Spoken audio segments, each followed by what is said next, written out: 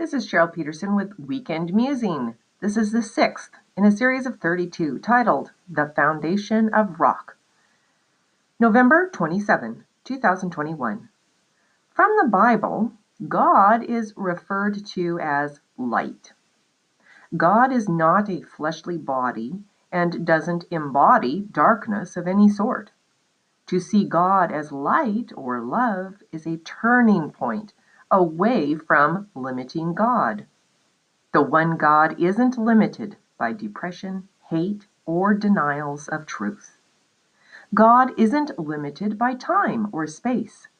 Every second, every thought can be an opportunity to turn toward life, truth, and love, even if the light hurts our eyes.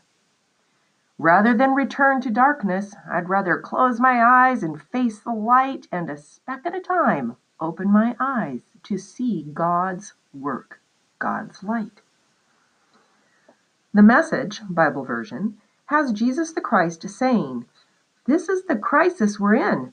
God light streamed into the world, but men and women everywhere ran for the darkness.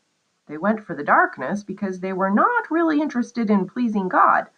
Everyone who makes a practice of doing evil, addicted to denial and illusion, hates God light and won't come near it, fearing a painful exposure. But anyone working and living in truth and reality welcomes God light, so the work can be seen for the God work it is." I'll read from 21st Century Science and Health.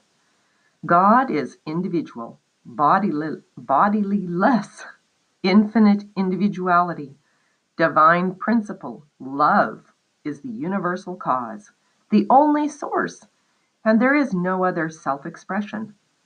Being is all-inclusive and is reflected by all that is real and eternal and by nothing else. God fills all space, is presence, and it is impossible to conceive of such omnipresence and individuality except as infinite spirit or mind. Hence, all is spirit and spiritual. This was read by Cheryl Peterson, author and copyright owner of 21st Century Science and Health with Key to the Scriptures, a contemporary edition of Mary Baker Eddy's Science and Health.